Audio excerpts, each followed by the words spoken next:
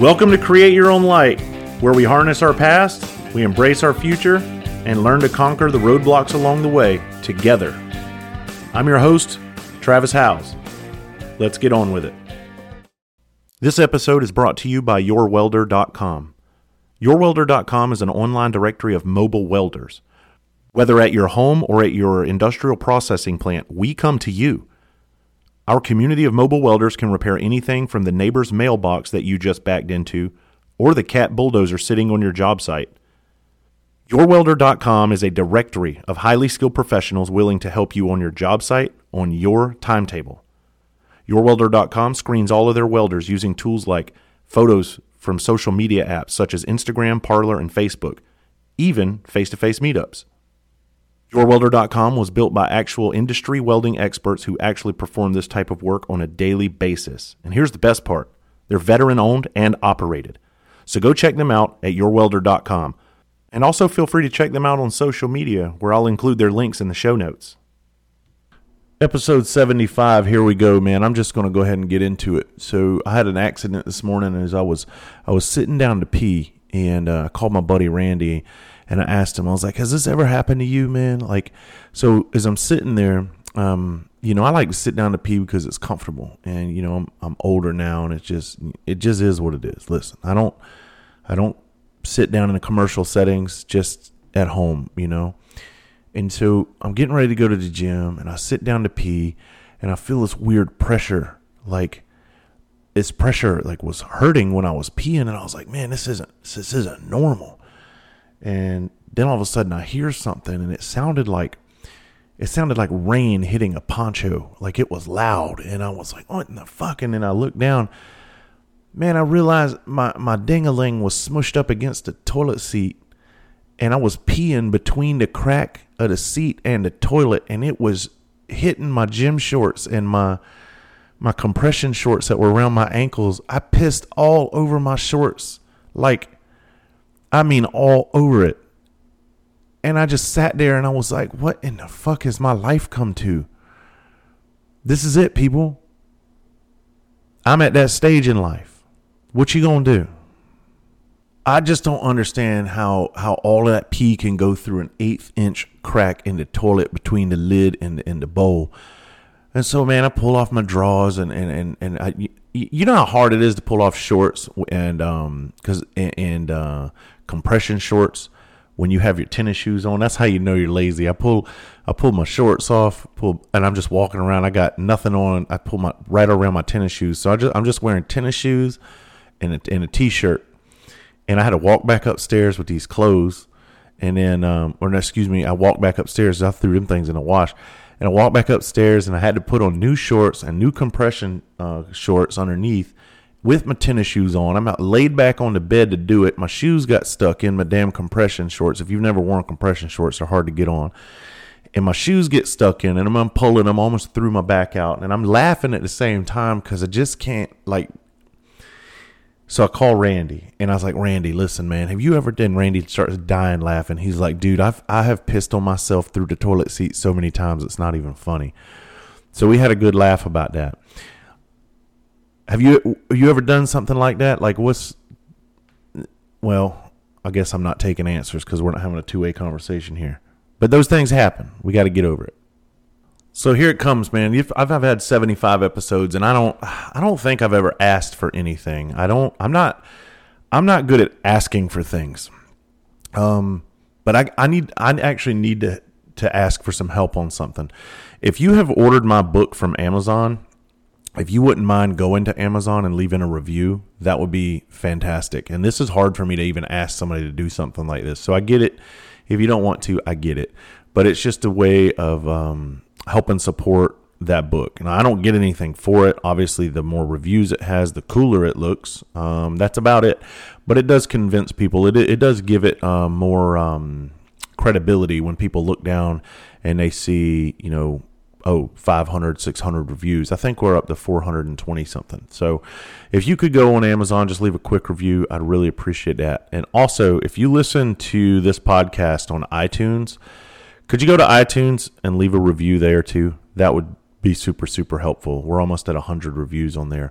Some motherfuckers are going on there and giving it 1 star, but that's cool. I mean, I get it, and I know who that is. That's either one of 2 people. Those are a couple of haters that I do know that I have actually, but whatever. Or it's people that tune in to a podcast like this and they can't relate to it. So I completely understand that. So I'm not mad. I'm not upset at all. I'm just thankful for the people that are here. And unfortunately, I hate that you do relate to it, because that means you're probably in a fucked up place from time to time. But you're in light company, and I'm glad to have you. So if you could please do, I wouldn't say 1 or 2 of those things. If you could do both of those things, that would be a tremendous favor that you're doing for me. So thank you. If you can take the time out of your day for 5 seconds, I was about to say minutes, 5 seconds, do a review on iTunes and a review on Amazon for the book. Thank you so much. Have you ever noticed in life that when we want to do things, we always wait for the perfect time? Most people, they want the timing to just work out on everything. They want the right job at the right time. They want to have kids at the right time. They want to take vacation at the right time. Everything in our life is a planning. It's revolved around planning for the perfect time. And I like to say this is there's never a right time to do anything. I think when we're young, if we start making good decisions in life, I think you don't get behind the 8 ball so much when it comes to doing things in life. I think obviously, from a financial standpoint, if we get way behind the 8 ball, there is certainly never going to be a perfect time to do anything. But, I was thinking about this the other day, and I was just thinking about the timing issue of things, and how so many people waste so much of their life waiting for the perfect time versus just jumping in and doing something now and figuring it out as you go. And we're just so afraid. People are so afraid of the unknown that they will not go. They won't even dip their toes into the unknown. And so they end up going without experiences in life.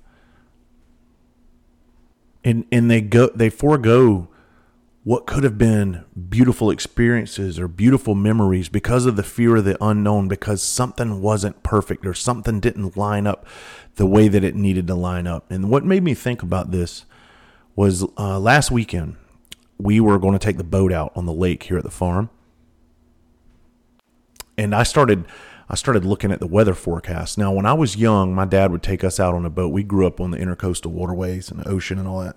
And we didn't have weather apps on our phone. You'd watch the news that morning and kind of just base your trip off of the weather report on the news. Now, if that shit changed in mid-afternoon out of the blue, you were just fucked. And many times we got fucked. Well, I remember being a young kid multiple times and being stranded underneath docks with my dad as we were in these horrible, horrible thunderstorms. And I mean horrible, to where there was zero visibility.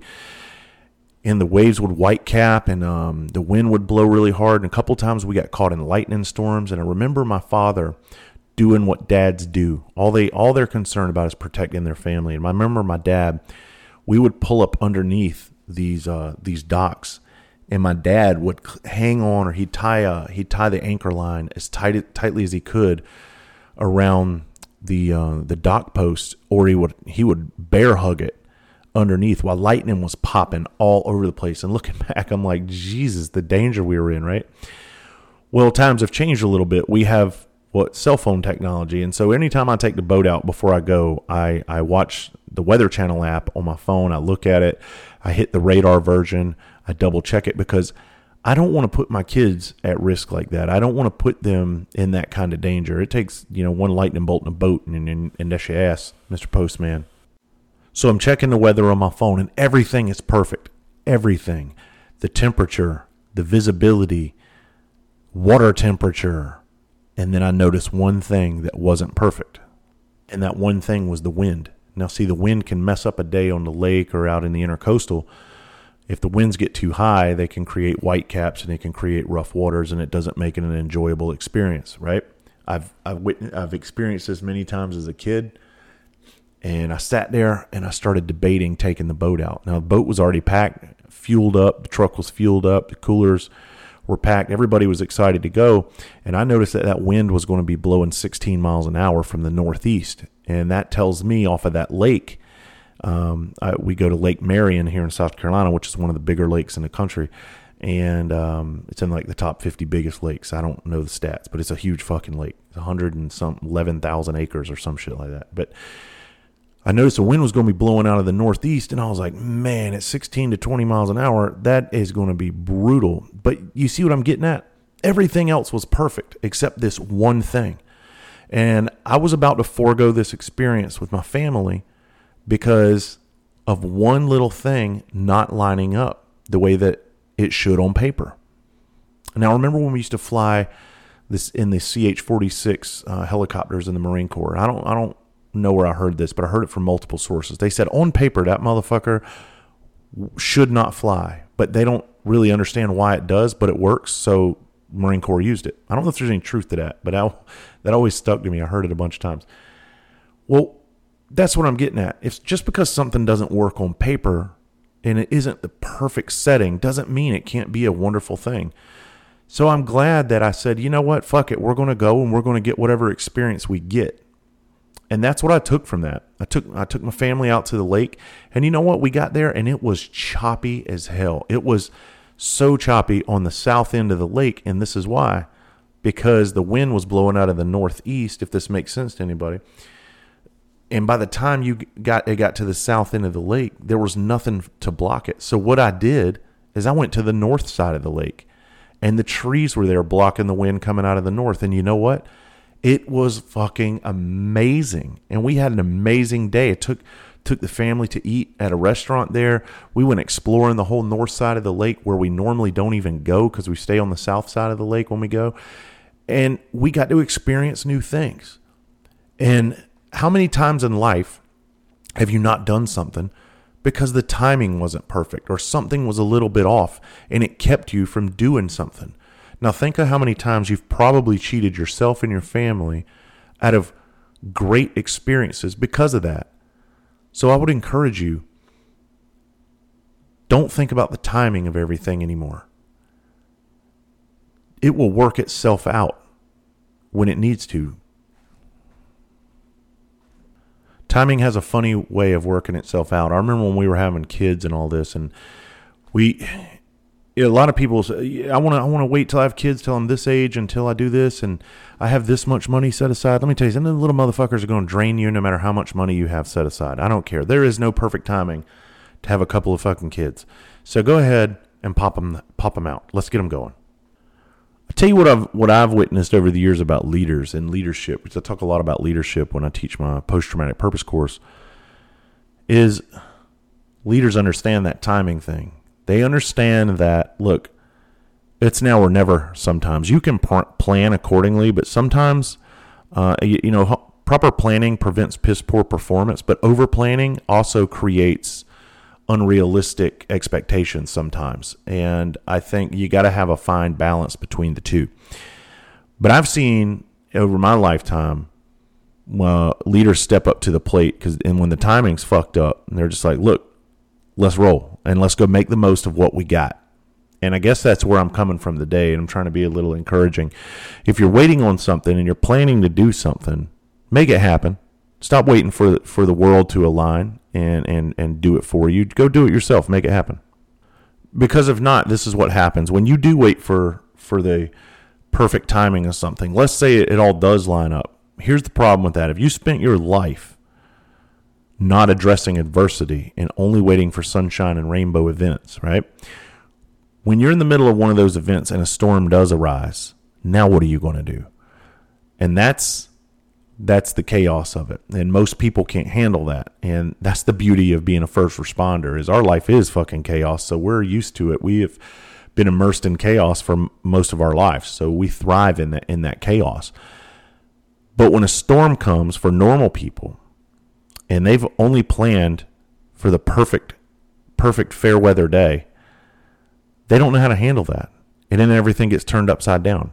And then what happens if another storm comes and another storm comes and another storm comes?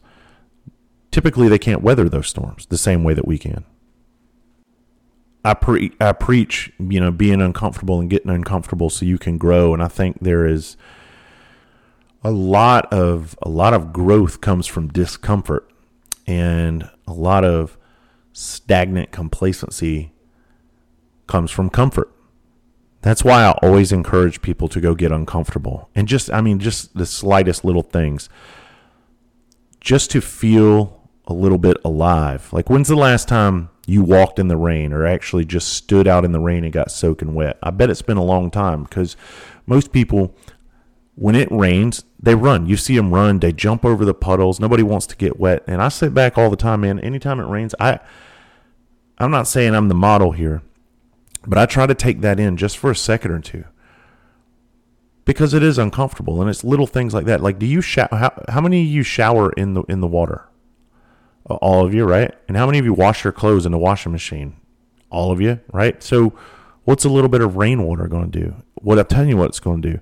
It's going to make your makeup run. It's going to make your fucking hair do something stupid. It's going to get your clothes wet. Big deal. Get uncomfortable. Enjoy it with your family. Stand out there with your kids and get a little bit uncomfortable. Feel alive again. I'm telling you that the times in my life where I have felt the most alive, or when I was the most uncomfortable. I've never felt alive. Yesterday I was on the couch watching The Wire for the second time, and I was comfortable. I'm laying there just watching it, and I didn't feel alive. You know what I felt? I felt fucking depressed, and I felt like my life is wasting away. And it wasn't even that. Didn't even watch a full episode, and I started feeling like that. You know what I was doing before that? I was out in the hot, almost triple-digit heat, triple-digit humidity, with a chainsaw cutting trees down and logging them, because I'm doing stupid shit on my farm, and I was out of breath. I was hot. I was miserable. But you know what I felt? I felt alive. I felt alive. And that is the cool thing about discomfort.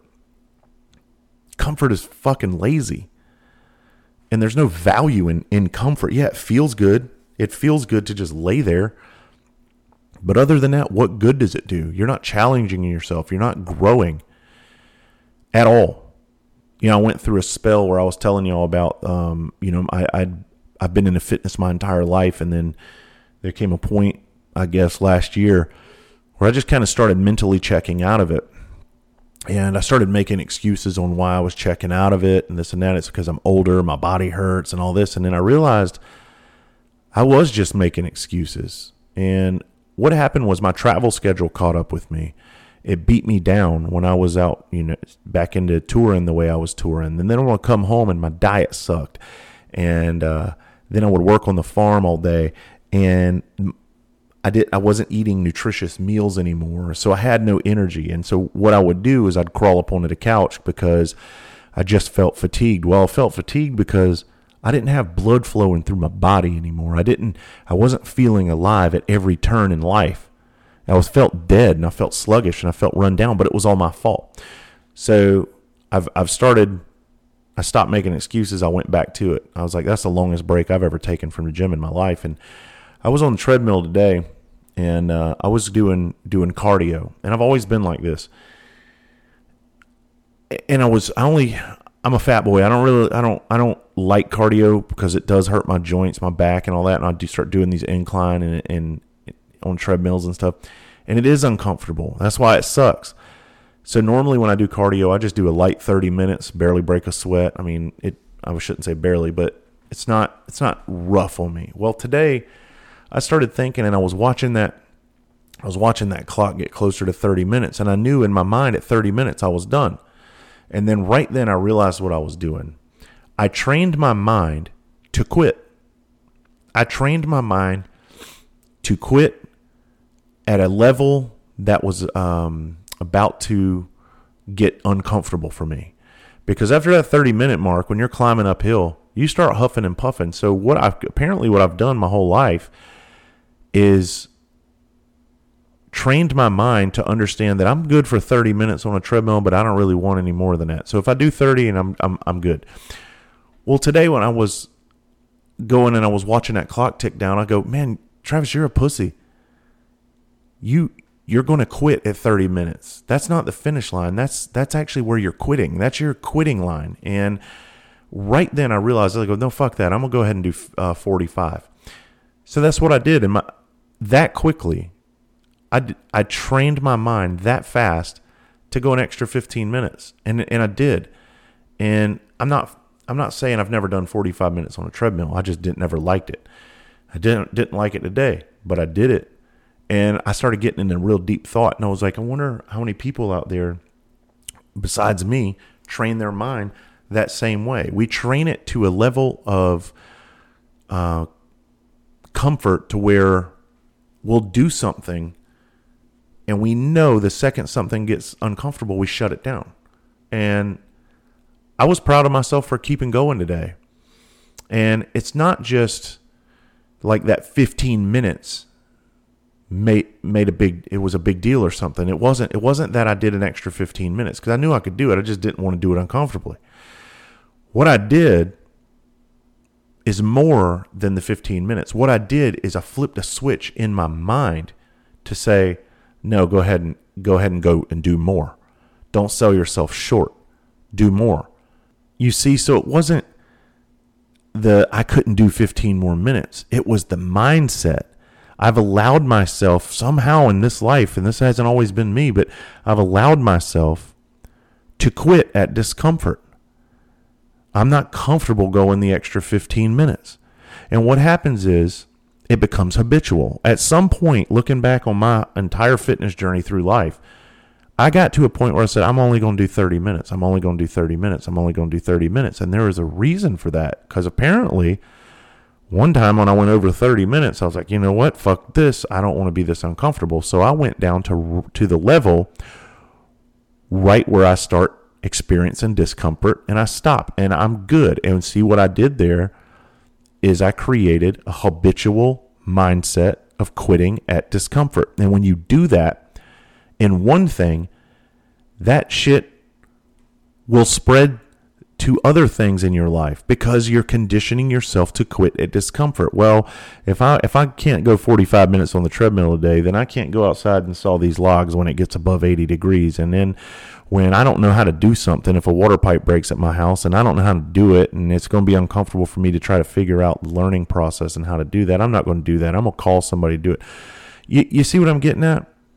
It's not one thing. It's a buildup of things throughout your life where you quit at discomfort.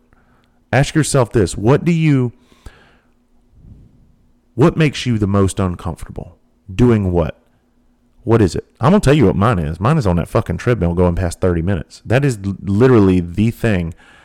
I've never publicly addressed that because I've never put this much thought into it, and I realized that this morning.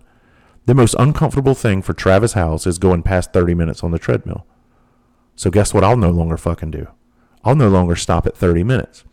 So today when I went to 45, I actually, the last 2 minutes, I said, fuck this. I increased the speed, and I go, let's just see how uncomfortable I am. And if I'm really that tired. I jammed out for 2 more minutes uphill fast as I could before I was running. And then when that 45-minute mark hit, I went an extra 2 minutes. And my heart was about to explode, but guess what? It didn't. And then I got off the treadmill, and I was like, you fucking pussy. You've been quitting yourself for so long, so many years on the treadmills. Now, do you have to go in there and smoke it every time? No. But all I'm trying to do is relay a message to you. Chances are you're quitting something in your life too that maybe you shouldn't. Maybe you should give it a little extra push every single time you go. That's called doing the bare minimum. When we do the bare minimum, where's the growth, right? And I remember back in my comedy career, I write about this extensively in my book, Create Your Own Light, so I'm not going to get in it too much here. I remember walking away from comedy, and not even before I walked away, I remember there would be times when I were at my house when I wasn't touring, and I would say, am I doing every possible thing that I can do right now to be the best at what I'm doing? And you know what my answer always was yes. I'm doing the most that I can be doing, because if I could sit down for 5 minutes and think of something else that I could be doing, I promise you I would do it. And I used to have that conversation with my wife. I'd sit there and I was like, there's something I'm not doing, and I got to figure out what that is. It wasn't just being funny. Being funny has so little to do with comedy. And I know that doesn't make sense to a lot of people, but there's so much more than just being funny than to working full time as a professional comedian where you're in demand. There's a lot more than just being funny. There is a whole business side of that shit that I don't even have enough time to discuss on here if I had 100 fucking episodes to talk about comedy. But I would sit back, and if there was one little thing I could tweak or one little thing I could do, I would do it. And I can honestly tell you, I gave more to myself and to that profession than I think I'd ever done in my entire life. And I think it demanded that of me. I needed that from it because at that point in my life, I was running from so many things, and I had found my purpose in life up until that point that I just wanted to throw myself into it with everything that I had. And that's the difference between doing 30 minutes on a treadmill or going the extra 15 minutes and giving it more. We can always give more. You can always give yourself more. The problem is we don't give ourselves more, right? We don't push ourselves. And then we sit around and we bitch and moan about the outcome of things. You know, how many times have you complained that, well, I should have this and I should be, and you know what is fucking stopping you? Chances are it's you. Chances are you didn't give it enough and you didn't push yourself harder and you quit at discomfort. I hate seeing people sell themselves short, and I hate seeing people give up on themselves, and I hate seeing people get discouraged by adversity. And we're all guilty of it. I mean, that's the human nature, right? You got to fight. You got to fight like hell that comfort bug. You got to push through it. That's part of the reason I'm writing this second book is, and I don't, without getting too much into it, I want to talk about kids like me growing up with nothing and being able to turn it into something. Now it's hard. It's hard to talk about this and be like modest about it. So I believe I'm a very modest person. I am so thankful and I'm so grateful for everything that I've ever achieved, that I have in life, but it came from sacrifice. It didn't come on a silver platter. None of it. I'm not saying I have everything in the world, but what I got, it's mine. It's fucking hard earned, and it wasn't given. And I respect it more, and I'm more thankful for that. And if you would have told me that I would be where I am in life, you would have told me this 25 years ago, I would have looked at you and said, you're fucking crazy. Because one, I didn't deserve those things. Two, nobody in my world, I was never exposed to those things, right? I was on paper supposed to be not much. And nobody ever taught me anything about business. Nobody ever taught me anything about getting ahead. You just kind of grow up and you live the life that you see around you. And that's why I trace everything back to my life about it to going into the Marine Corps and opening my mind and opening myself up to experiences. Because had I stayed in the town where I came from, I don't think my mind would have developed the same way that it has over the years. And I think I would have just had narrow focus and tunnel vision. And I'm not saying that happens to everybody that grows up in small towns. That's not what I'm saying. But I saw that happening to me. And I'm glad I got out of that. And I want to be encouraging to other kids out there that don't know any different, because I didn't know any fucking different. I got lucky. I actually just did something I wanted to do, and it helped me understand myself a little better, and it helped me open up my mind. And I want other kids, when they're growing up, when I'm an old man and they run across a podcast or they run across a book about someone that they can relate to and see that, hey, you can do something positive with your life too. And you can have a family. You can be able to take care of that family. And you don't have to have all the money in the world to be happy. But there are little ingredients in the recipe along the way that can substitute for money, if that makes sense. And I want to be able to show people that. And that's kind of where the inspiration for that second book is coming from. When I look back at my life and try to translate that, I think I said it earlier in this podcast, this episode, discomfort makes you feel alive. So does fear. Now, I've had a lot of fear in my life, and I think a lot of people in life don't experience true fear.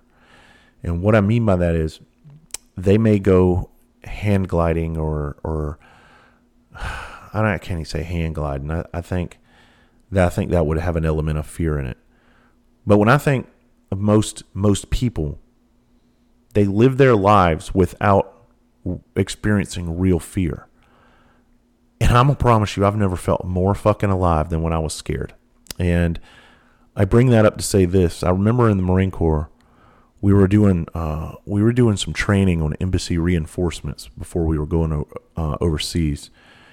And we were at this facility. And in this facility, there was a sign up there that says, "Let's go get scared." And I'll never forget seeing that. And at the time, I was like, damn, that makes a lot of sense. Let's go get scared. Because fear obviously can control you. But what we learned at a young age is to control your fear. And that's kind of the beauty of the Marine Corps, is that's what they teach you, man. Control that fucking fear, harness it, and use it to your advantage, right? And I've done that my entire life. And I try to encourage other people to do that too. Do things that are scary. Don't take unnecessary risks, but do risk management, right? Now, nothing worth having, I think, is going to come without risk, but do risk management. I've always done appropriate risk management on things. But man, fear has never wavered me from doing something I want to do. I've done a lot of scary shit, and so have a bunch of us. I try to tell people, man, it's like you've never experienced fear till you've had someone trying to harm you, and I mean take your fucking life. That's fear. You've never experienced fear like running into a building that's burning and collapsing, and you're against Mother Nature at this point. Mother Nature has a way of humbling you. It has a way of scaring you. But when you can harness that fear and push through it and go do what's expected of you, that's a whole nother thing. And that's the adrenaline of it, right? I remember I got stories like this for days, but not to go story after story after story. But we pulled a taxi cab over one night, and it had a suspect in the back that was moving around. He I don't know, he made me feel uncomfortable on the traffic stop. And we used to get a lot of guns and dope back then. That's all we were after. And so we were pretty good at doing what we did. And I saw this guy moving around, and I knew something wasn't right with him, so I pulled him out of the car. And the second I pulled him out of the car, I saw his body language changing very quickly. And so I put him up against the vehicle, and I did a Terry Pat for weapons, wink, wink. And when I did, I grabbed his weapon. I reached around his belly, and right in his, I grabbed the handle of this weapon. And you literally had about a split second to realize, shit, this is a gun. And he had a split second to realize, shit, this officer's hand's on my gun. And within that split second, the fight was on. And now you know you're fighting for your life. And when you are just in a fight, that's one thing. But when you're fighting for your fucking life, you never feel more alive than in that moment. And afterwards, when the smoke settles from that, and you're still alive, that's an adrenaline high that is very hard to come down from. And I think that's why police officers and firefighters and military personnel, they chase those highs throughout their lives. When I didn't have those careers anymore, those professions anymore, where I wasn't constantly having an adrenaline rushes, I was trying to find substitutes to that. And my substitute came from flipping houses. And I talk about this briefly in my book. There's all kinds of ways to flip houses, financially. There's all kinds of ways. But I used my own money. I didn't finance through the bank. I didn't use hard money. I put all of my money into it, and there's a reason for that. Was that the smartest thing? No, but I knew back then, I knew putting money in real estate, if anything goes wrong, you're at least going to get your money back. You may waste a lot of your fucking time. It may be, you may lose a little bit, but you're not going to lose all of it, right? It's not like taking, 150 grand to a goddamn casino and putting it on black and letting it ride, and then you walk out of there with nothing. See, in real estate, as long as you're not a fucking idiot, you go buy something and you pay cash for it. Chances are, if you do your due diligence and your homework, you'll at least get your money back minus some expenses here and there. You're not going to lose the whole thing, right? So that, to me, putting my money out there like that on houses was a gamble. It was a rush because, yeah, you could lose it. Then I would pay for all the repairs. And here's the scary thing. Sometimes it would take you 3 or 4 months to do one house. And so all that money is just sitting out there in the street. And you don't know when you're going to get it back. You don't know if you're going to lose some of it. The market wasn't like it is now, but it was still good. It was scary, and that's the closest I've ever got to having a gambling addiction. I think a lot of people gamble because of that, for that very reason. They're hooked on the juice of it. And me, I got hooked into flipping houses like that. I needed those adrenaline dumps. And so I'd buy one house. I remember I was juggling a couple of them at a time, 3 or 4 at a time. But man, there comes a level of stress. There is stress that I can't even begin to express when you're living that way. And that's actually why I got out of it. I got out of it because I realized I was doing it for all the wrong reasons. I wasn't doing it because I felt purposeful. I wasn't doing it to help anybody. I was doing it to feed my addiction to adrenaline. And that adrenaline at the time was through making money. And that's, after several years of that, that's when I realized that money isn't what people make it out to be. Money isn't the best thing in the world. Having a purpose is. Being driven every day to wake up and do something that makes you feel better for doing what you do. And if it helps other people, that's just an extra bonus. And I was miserable. And I wanted to kill myself. Like literally wanted to die again because I was empty. And this is why I encourage people to do things for the right reasons, not the wrong reasons. Because if you go out when you want to retire, I get people that are like, man, I want to leave the police world. I want to go get into this so I can make more money doing this. And I'm like, do it because your heart craves it. If you're doing it because you want to go make money, you're going to be unhappy. At some point, you're going to be unhappy. There's a million different ways to make money. But there's only really 1 or 2 things in life that are going to make you feel purposeful. So I would encourage you to stay focused on your purpose and to try to make the money on the side doing it like that, if that makes sense at all. Because I've been there, man, and it is a fucking dangerous place. It is a very dangerous place, which led me, I needed that in my life at that point to turn me on to what I'm doing now. And so when I got through flipping houses in 2016, 17, 2018-ish, I got back into comedy and I started speaking again, and I felt alive again. It truly made me feel like this is what I was put here to do. And I haven't looked back. And there's no greater feeling than actually feeling like what you do matters. And every day you wake up, you look forward to doing it. I got onto this topic because when I teach about retirement in my post-traumatic purpose course, a lot of retirees, they don't ask themselves these questions. They only focus on the finish line. They only focus on getting to retirement. And then they go, you know what? I'm just going to relax. Well, you know what? That's exactly what you're going to do. You're going to relax so much that enough time is going to pass. I'm speaking from experience. I see it all the time. Enough time is going to pass that you're not going to go what the fuck to do with yourself every day, and you're going to end up going crazy. So look for the finish line. Look for the end of that beautiful career that you have, but also keep inventing yourself. ask yourself, what skills did I learn along the way doing this that I can still wake up and feel purposeful every day? There's more than, just retiring and waking up and your whole day revolves around your morning coffee. And then after that, you don't know what to fucking do. Yeah, it sounds great until you get there.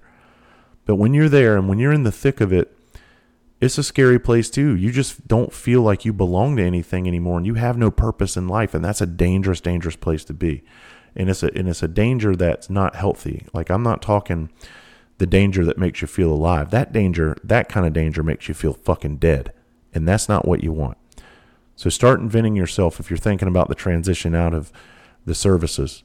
And start reinventing yourself and figuring out what you can do to add more value to your life and become more purposeful. You ever wonder what else is out there for me? Or are you just kind of okay with the confines of your life the way that it is?